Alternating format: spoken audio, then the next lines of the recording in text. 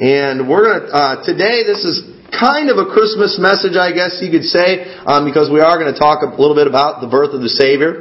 And this is more probably, I guess you would say, like a Bible study, which you don't normally do on Sunday mornings.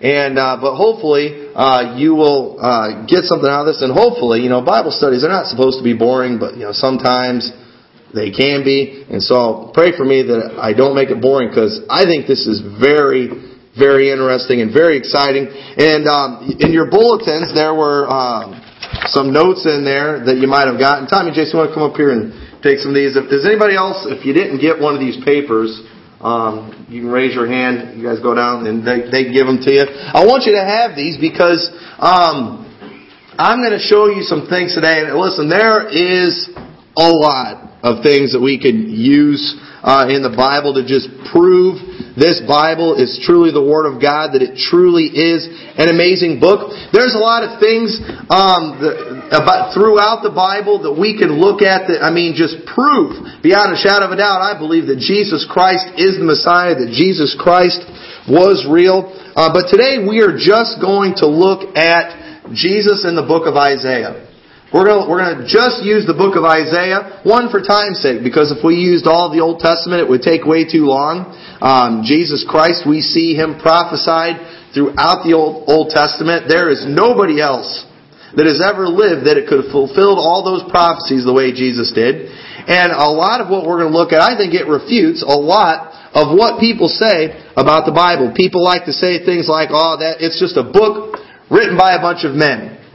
Well, part of that's true. It was written by several different men. However, they were under the inspiration of God.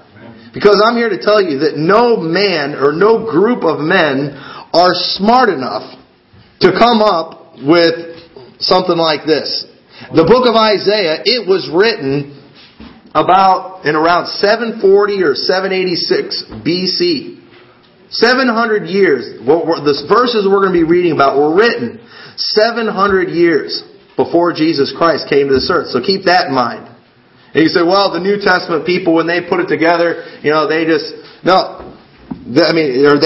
changed the book of Isaiah later. No, the book of Isaiah, that's why, there is more proof that book is, true, that it's historical than any other one. Anybody ever heard of the Dead Sea Scrolls? You ever heard of the Dead Sea Scrolls? I had the privilege of seeing those when I went to Israel. We went to what is known as the Shrine of the Book, where they keep these scrolls. And I was all excited about getting to see these. And they have, I believe, a scroll of the entire book of Isaiah. And this scroll, it dates back to about at least 100 years before Christ. So there is a copy of the book of Isaiah in existence still today that says the exact same thing that your King James Bible says if you translate it into English. It's the same thing. Our Bible, that was translated in 1611, it just happened to line right up with a book that was found from 1700 years before. That's, once again, how can that happen? Man can't do that. But God promised that He would preserve His Word for us. And so those of us who believe that this Bible is without error, we weren't surprised about the Dead Sea Scrolls lining up with what the Bible said. But so understand that on this earth today, for the people, the intellectual elite who like to be smarter than everybody else, something we can remind them of is we have a copy of this book of Isaiah that dates back to before Jesus Christ was on earth.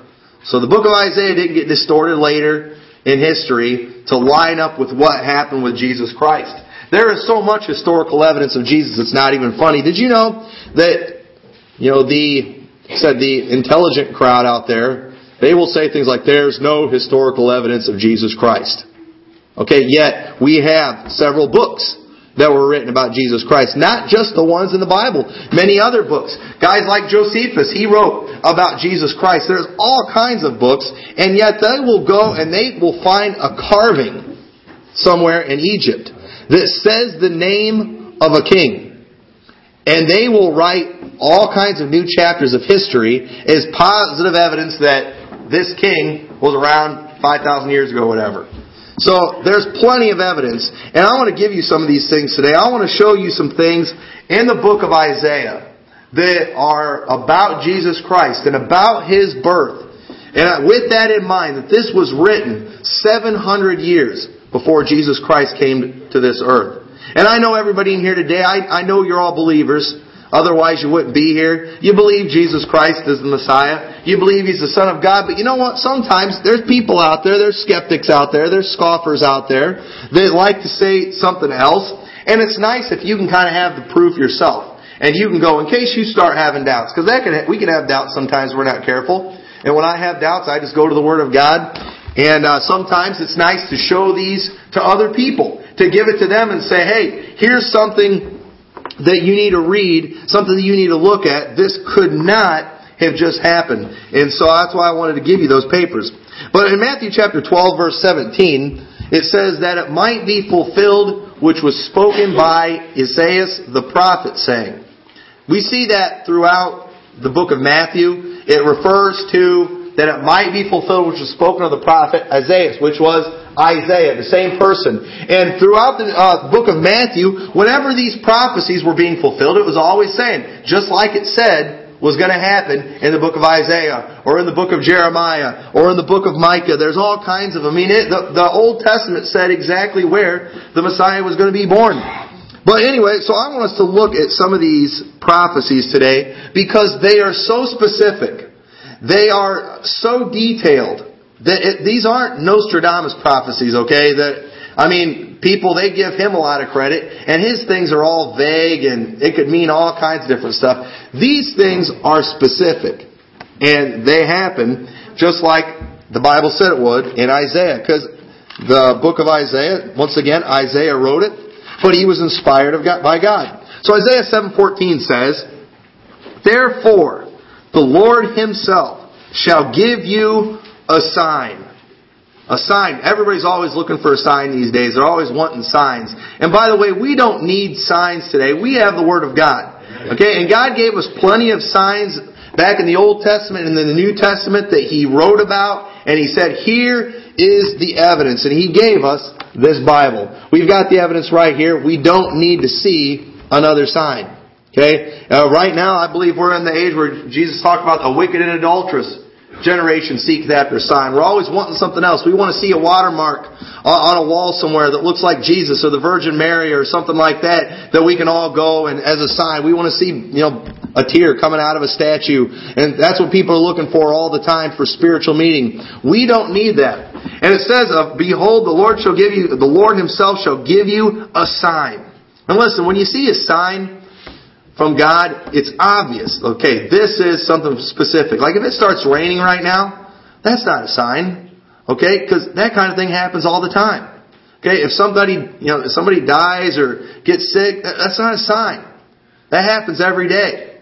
Okay, but what this sign is, it doesn't happen every day.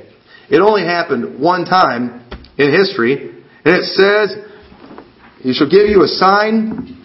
Behold, a virgin shall conceive, and bear a son, and shall call His name Emmanuel. The virgin birth of Christ. It was prophesied 700 years before by Isaiah. It was actually prophesied before that in Genesis.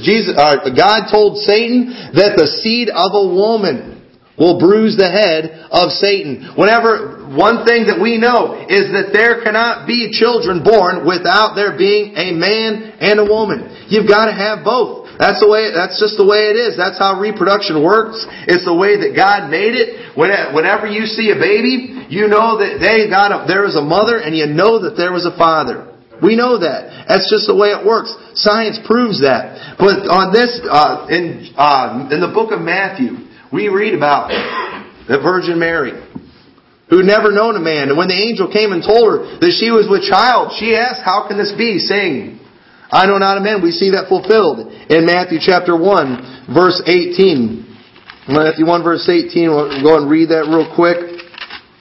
It says, now the birth of Jesus Christ was on this wise, when as His mother Mary was espoused to Joseph, before they came together, she was found with child of the Holy Ghost. This child was conceived of the Holy Ghost. A virgin giving birth to a son. That does not happen every day. We see women have babies all the time, but they all have They all have a father. The Bible prophesied that. Isaiah prophesied it 700 years before it even happened. That's pretty specific right there. Listen, in the Bible there is a prophecy that says he'd be born in Bethlehem. But there's a lot of kids born in Bethlehem. And there's a lot of kids been born all over the place. But it gets specific. It says the Lord's going to give you a sign. A virgin is going to conceive. That doesn't happen every day. But it did happen that day. And it's the only time it's ever happened. But then also, another thing, this is pretty specific, I guess. Isaiah chapter 9, verse 1 and 2 says, "Nevertheless, the dimness shall not be such as was in her vexation, when at the first he lightly afflicted the land of Zebulun and the land of Naphtali, and afterward did more grievously afflict her by the way of the sea beyond Jordan in Galilee of the nations. And the people that walked in darkness have seen a great light. They that dwell in the land of the shadow of death, upon them hath the light shined." Right here, Jesus is prophesying about the Messiah's ministry in Galilee, the land of Zebulun, the land of Naphtali. That was where they lived, around that sea of Galilee. People who dwelled in darkness, they saw a great light. Matthew chapter 4, verse 12 through 16. If you read through the Gospels, we see Jesus constantly, much of His ministry was in that area, just like the Bible said. Why it was there, that wouldn't have been the area I'd have picked. I'd have thought most of it would have been in Jerusalem. But it's interesting too how it says, the people that dwelt in darkness saw a great light. It says in Matthew 4, verse 12, "Now when Jesus had heard that John was cast in prison, He departed into Galilee, and leaving Nazareth, He came and dwelt in Capernaum, which is upon the sea coast, and the borders of Zebulun and Nephthalim," which is Naphtali, "that it might be fulfilled, which was spoken by Isaiah the prophet, saying, the land of Zebulun, the land of Nephthalim, by the way of the sea beyond Jordan, Galilee of the Gentiles. The people which sat in darkness saw a great light, and to them which sat in the region and shadow of death, light is sprung up." Right there, it was prophesied. Now understand that these people, when these things happened, they didn't realize the prophecy was just being fulfilled. Many years later, when they were writing the gospel, and when they were writing all this stuff down, they got to thinking back about some of them Old Testament prophecies. And they're like, you know what? That's exactly what the book of Isaiah said. That much of His ministry was going to be around there. The people that dwelt in darkness have seen a great light. That is the place, the Sea of Galilee, that area, that region of Naphtali and Zebulun. That is the place where Jesus preached that Sermon on the Mount, where He said, "I am the light of the world. A city that is set on a hill cannot be hid." That was the place where He said that. I've been to the Sea of Galilee. I've seen that place. You go there and it's the Galilee. It sits down there low and it's kind of surrounded by mountains, and you can see the different cities all over there. You can see the towns that are all around there, especially at night. You can see those lights shining, and it was even like that back then. Jesus pointed it out. But spiritually, this land was in darkness. But when Jesus went there were thousands that were saved. Much of His ministry was in that area, just like Isaiah prophesied. This is a big world. Jesus, the Messiah, He could have went all kinds of different places. Israel's a big country for back in those days when you had to walk everywhere. And there was a lot of places He could have went, but much of His ministry was in Galilee, just like it said.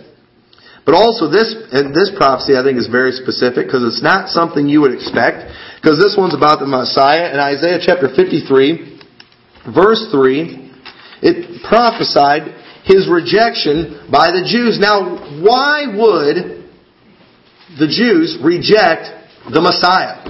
The Messiah was the one they were waiting for. The Messiah was the one that they've been talking about, that they had been praying for. They'd been praying for years for the coming of Messiah. They were in captivity with Rome during this time. They wanted the Messiah. They wanted Him. They needed Him more than ever. But yet, they rejected Him. And it says in Isaiah 53 verse 3, "He is despised and rejected of men, a man of sorrows and acquainted with grief. And we hid, as it were, our faces from Him. He was despised, and we esteemed Him not." In John 1:11, the Bible says, "He came unto His own, and His own received Him not." But to as many as received Him, He gave them power to become the sons of God, even to them that believe in His name. The Jewish people. He was the Jews' Messiah. They rejected Him. And that's why most of the Christian ministry went out to the Gentiles. The Jews rejected Him. It didn't make sense that they would do that. I mean, the people back then, they had to look at that and think, no, that couldn't happen. But that's exactly what happened. And there were some people, many Jews, that figured it out. They looked at that and the Bible did prophesy. It said that we were going, that His own was going to reject Him. And they did. They took Him. And it was the Romans that put Him on the cross, but they did it. It was the Jews that gave Him over to the Romans. It was the Jews that cried out, crucify Him, crucified Him. They rejected Him just like it was prophesied 700 years earlier. Nobody back then would have ever thought of that.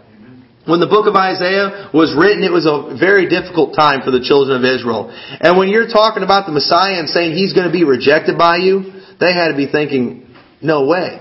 During the time that it happened, they had to be thinking, there's no way. But it's exactly what happened. But also, the wisdom of the Messiah was prophesied about. In Isaiah chapter 11, verse 2, it says, And the Spirit of the Lord shall rest upon Him, the Spirit of wisdom and understanding, the Spirit of counsel and might, the Spirit of knowledge and the fear of the Lord. Notice all that it says about Him there. And then in Luke chapter 2, verse 46 through 52, you may remember the story. Every year they would go to Jerusalem to worship, and there was one time they went there, Mary and Joseph, and on the way home they realized that they were missing a child. Anybody ever done that before? You left somewhere and it's like, wait a minute, something's missing here. we're missing one. Well, imagine back then. That would have really been tough. You couldn't get on your cell phone and call, and they frantically, I don't know how far away they were for sure, but they were a ways away, and they had to go back. And they find Jesus, and in Luke chapter 2, verse 46, it says, And it came to pass that after 3 days they found Him in the temple, sitting in the midst of the doctors, both hearing them and asking them questions. So 3 days it took them to find Him, so they were pretty frantic. And all that heard Him were astonished at His understanding and answers. This 12-year-old boy, like I said, this is the Messiah. This is God in human form. And listen, I don't believe that Jesus, from the time He was born to the time He died, knew everything, even though He was God. He was human too. He had to eat. He had to sleep. He had to learn how to walk. He had to learn how to talk and do all those things, but He did it without the sin nature. And so therefore, He far excelled above normal man. And these people, they were probably talking to Him, notice He was lost. I don't know how it happened. But people started noticing there's something different about this boy. And then all the doctors and the wise people, they get around Him, and Jesus is asking them questions. He's learning. He's asking questions that most 12-year-olds aren't asking. It was very clear. And He's giving them answers. It was clear that there was something special about this boy. And just like Isaiah prophesied that He was going to be special, the Spirit of the Lord was going to be upon Him. And He was. And people were baffled just by talking to Him. But also, Jesus' silence when He was accused. Isaiah chapter 53, verse 7. This, I guess we shouldn't be amazed, or we shouldn't be surprised, I guess, when Jesus does things that are totally contrary to what we would do. But this is an amazing thing. When you get accused of somebody, when you get challenged on something, it's our nature. Like if somebody says you can't do something, what do we want to do? We want to go do it. Like, you don't think I can? All right, here, watch this. I'm going to do it. That's our nature. We've got to prove ourselves right all the time. In Isaiah 53 verse 7, it says, He was oppressed and He was afflicted, yet He opened not His mouth. He is brought out as a lamb to the slaughter, and as a sheep before his shearers is dumb, so He openeth not His mouth.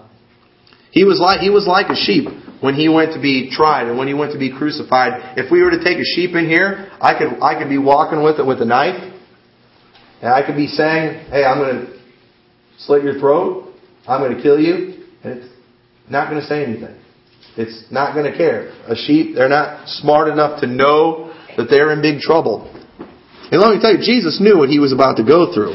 But he was like that sheep, just like the Bible said. He was silent before his accusers. It says in Matthew chapter 26, Matthew 26, verse 62. It says, "And the high priest arose and said unto him, Answerest thou nothing? What is it which these witness against thee? But Jesus held his peace. And the high priest answered and said unto him, I adjure thee by the living God that thou tell us whether thou be the Christ, the Son of God. Jesus saith unto him, Thou hast said. Nevertheless I say unto you, Hereafter ye shall see the Son of Man sitting in the right hand of power and coming in the clouds of heaven. Then the high priest rent his clothes, saying, He has spoken blasphemy. What further need have we of witnesses? Behold, now ye have heard his blasphemy. What think ye? They answered, and he said, He is guilty of death. And they spit in his face and buffeted him. And others smote him with the palms of their hands, saying, Prophesy unto us, thou Christ. Who is he that smote thee? And so Jesus, right, he basically quotes them some prophecy, and they start accusing him of blasphemy. They knew that he wasn't guilty. They knew he didn't deserve to die. But Jesus Christ, he went silent because he knew he needed to die. He knew he needed to go to that cross. And also he knew that it was determined in their hearts that they were going to kill him. And it didn't matter what he said at all. But he was silent. He stood there while they blindfolded and they buffeted him. It means they beat him. They blindfolded him, and one would punch him in the face, and they would say, Prophesy, who was it that hit thee? He could have told him, but he didn't. He stood there and he took it. They spit on him while he was hanging on the cross. He said, If thou be the Christ, get yourself off the cross. And he didn't do it. He took the beating. That's not what a normal man does. That's not what any of us would do. But he wasn't a normal man. He was the Son of God. And Isaiah prophesied that is exactly what was going to happen. And that had to puzzle the people. Because that goes against our nature. Because our nature is a sin nature. And Jesus didn't have that. And he was silent to his accusers. It said that he would be smitten and spat upon in Isaiah chapter 50 verse 6. And we just read about that in Matthew. It said they spit on him. But it says in Isaiah chapter, we'll go ahead and read it, chapter 50 verse 6. Why would you spit on the Messiah? It says, I gave my back to the smiters. They beat him with the cat of nine tails. It says, and my cheeks to them that plucked off the hair. I hid not my face from shame and spitting. That's something that nobody wants. Nobody wants to be spit on. That's disgusting. It's humiliating.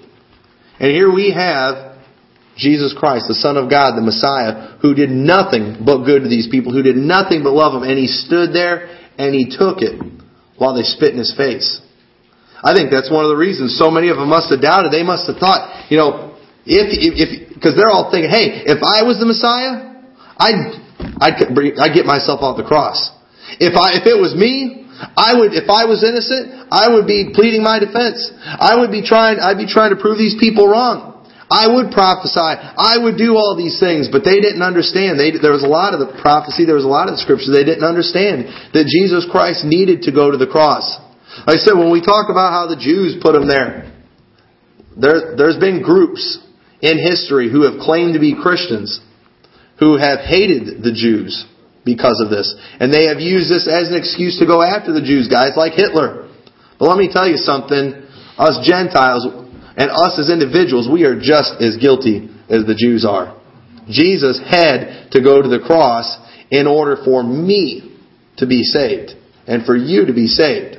So, yeah, the Jews put him there on the cross, but it was our sins that put him there. Jesus could have got out of that. Just like that, he could have called the angels to come and wipe them out and take him off that cross. He could have done that. But he didn't because of you and me.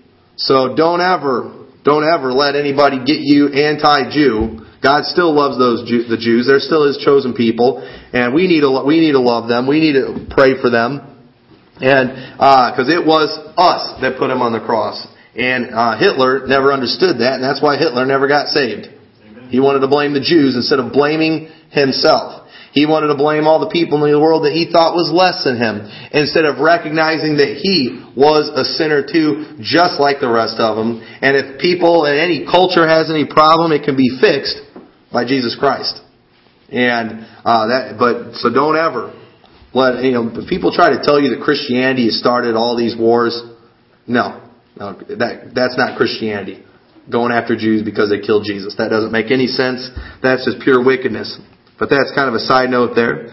But the Bible said that he'd be smitten, he'd be spat upon. Also, him suffering vicariously for us. Isaiah chapter 53. Remember, a lot of times we forget when we read these prophecies, and even when we read the New Testament, there were so many things that they didn't understand yet. They didn't have the completed Word of God. And so, it really is an amazing thing when we look and see how these things connect and how they go together. But Isaiah chapter 53 verse 4 says, "Surely He hath borne our griefs and carried our sorrows. Yet we did esteem Him stricken, smitten of God, and afflicted." Notice how it says, smitten of God. Understand that while it was man that crucified Him, while it was man that beat Him, that was a necessary sacrifice that God sent Him to the earth to pay, so we could have hope of eternity. We cannot forget that. We cannot forget that. That payment, Jesus Christ on the cross, that was for us. He suffered in our place. And that's exactly what Isaiah said was going to happen. And unfortunately, they didn't pay attention to that. They didn't notice that. But we see in Mark chapter 14, verse 65. Mark 14, verse 65. Says, "And some began to spit on him, and to cover his face, and to buffet him, and to say unto him, Prophesy, and the servants did strike him with the palm of their hands." That suffering once again, another passage about that was for us. That was not for anything He did. That was for us. When we see Jesus on the cross, it is a horrible sight. The way the Bible portrays it, it's not like on most of the movies you see. It's not like on the little crucifixes you see where He's bleeding a little bit and looking kind of peaceful. It was a horrible, brutal, disgusting way to die. When we see that, when we read about it, but what we should be doing is picturing, because that's a picture of our sin and what we deserve. And it ought to cause us, and what it ought to cause us to do is to be sorry for our sins and to repent of our sins and call on God for salvation. I tell you, I don't know how anybody could read the Gospels and the stories of the crucifixion and think that they can get to heaven by their own good works. I don't understand that at all. That price that Jesus paid was a great price, and it was for us. It was also prophesied in Isaiah chapter 53 that He was going to be crucified with the sinners. It says in 53 verse 12, "Therefore will I divide Him a portion with the great, and He shall divide the spoil with the strong, because He hath poured out His soul unto death, and He was numbered with the transgressors, and He bare the sin of many, and made intercession for the transgressors." Notice when Jesus Christ died on that cross, He wasn't alone. There was one on His right hand and there was another on His left hand. He was crucified with two thieves. He was crucified with two men that were not being martyred. These were men who deserved to die for their sins. One of them even admitted that he deserved to die. It says in Matthew 8 verse 16, "When the even was come, they brought unto Him many that were possessed with devils." Or that's not the right one. I wrote the wrong passage down. But you know the story. He was crucified between two thieves. The one on Jesus' left hand, they looked at Him and He said, "Hey, if you are the Christ, get yourself down and take us with you." You know why? He wasn't sorry for his sin. He was sorry he was being punished. He was sorry he got caught. And he wanted out of that punishment. The other man on Jesus' right hand, he said, "This man had done nothing. And we're here because we deserve it." He understood that. And he looked at Jesus Christ and he didn't say, "Jesus, get me off the cross." He said, "Lord, remember me when thou goest into thy kingdom." You know what he was doing? He was calling on Jesus for salvation. That was a salvation prayer. I don't know if you realize that. He had just told the other guy, "Hey, we deserve to be here." He knew he was a sinner. He was sorry for his sins. But what he did there is he called on the only one that could save him. It happened to be the guy right next to him. He called on Jesus Christ, said, just remember me. He didn't know how to pray. He didn't do a fancy prayer. He didn't know all the words to say. He just said, remember me when thou goest in thy kingdom. Lord, when you think about me, and Jesus said, this day thou shalt be with me in paradise. That man got saved. That man never got to do a single good work for Christ. He never got to join a church. He never got baptized. He never did any of those things. But he did call on God, Jesus Christ, for salvation. And He saved him. The Bible said that He would be crucified with the sinners. Also, and this is another one that's really specific, that is interesting, that people, they realize that later, after the fact, Isaiah chapter 53 verse 9, when these things happen, like in the Muslim religion, they have some prophecies that they'll read about, and they go and they try on purpose to fulfill those prophecies. And, usually doesn't work out too good. And even some Christian people will try doing that sometime. They try fulfilling prophecies. And you know what? Every time we ever see that in the Bible, people trying to fulfill a prophecy, it didn't work. They always messed it up. They did it wrong. But in these stories, they weren't doing this to fulfill a prophecy. They were doing it because it was already prophesied about. And later, when they went back and they were writing about this, they pointed out, hey, this is fulfillment of this prophecy. This is fulfillment of that prophecy. In Isaiah chapter 53, verse 9, it says, and He made His grave with the wicked and with the rich in His death, because He had done no violence, neither was any deceit in His mouth. It says that with the rich, that He be buried with the rich. The place where Jesus was buried, it's just right around the corner. It's connected to the hill, Mount Calvary. That tomb that He was laid in, it was the tomb of a rich man. They can tell today by the fact that it was carved out of rock. It was carved out of rock. And it was a pretty good sized one. It was in a beautiful garden. And only rich people had tombs like that. And we know the Bible says Joseph of Arimathea, who was a rich man. It was a tomb that he had made for himself. He was planning on using it himself. But you know what? He let Jesus Christ borrow it. And I say borrow because He didn't use it for very long. He was only there for 3 days. And after 3 days, He rose again, buried with the rich. See, specific things like that. It's just, that kind of thing cannot happen by accident. It can't. These aren't vague, just out there, can mean anything prophecies. These are specific ones, just from the book of Isaiah. Those are the only ones we covered. Just from the book of Isaiah. And Jesus came along and fulfilled those. There's been nobody else that has come close to fulfilling those prophecies. There's nobody you can look at in history that's done that. Only Jesus Christ has. And really, to be in denial of that, you really have to ignore a lot of stuff. We have people today who, with all their heart, they believe in the Big Bang Theory because a scientist said so. Nobody was there that saw it happen. It was 50 million years ago. There's no proof for it. There's no historical evidence that anybody's written down.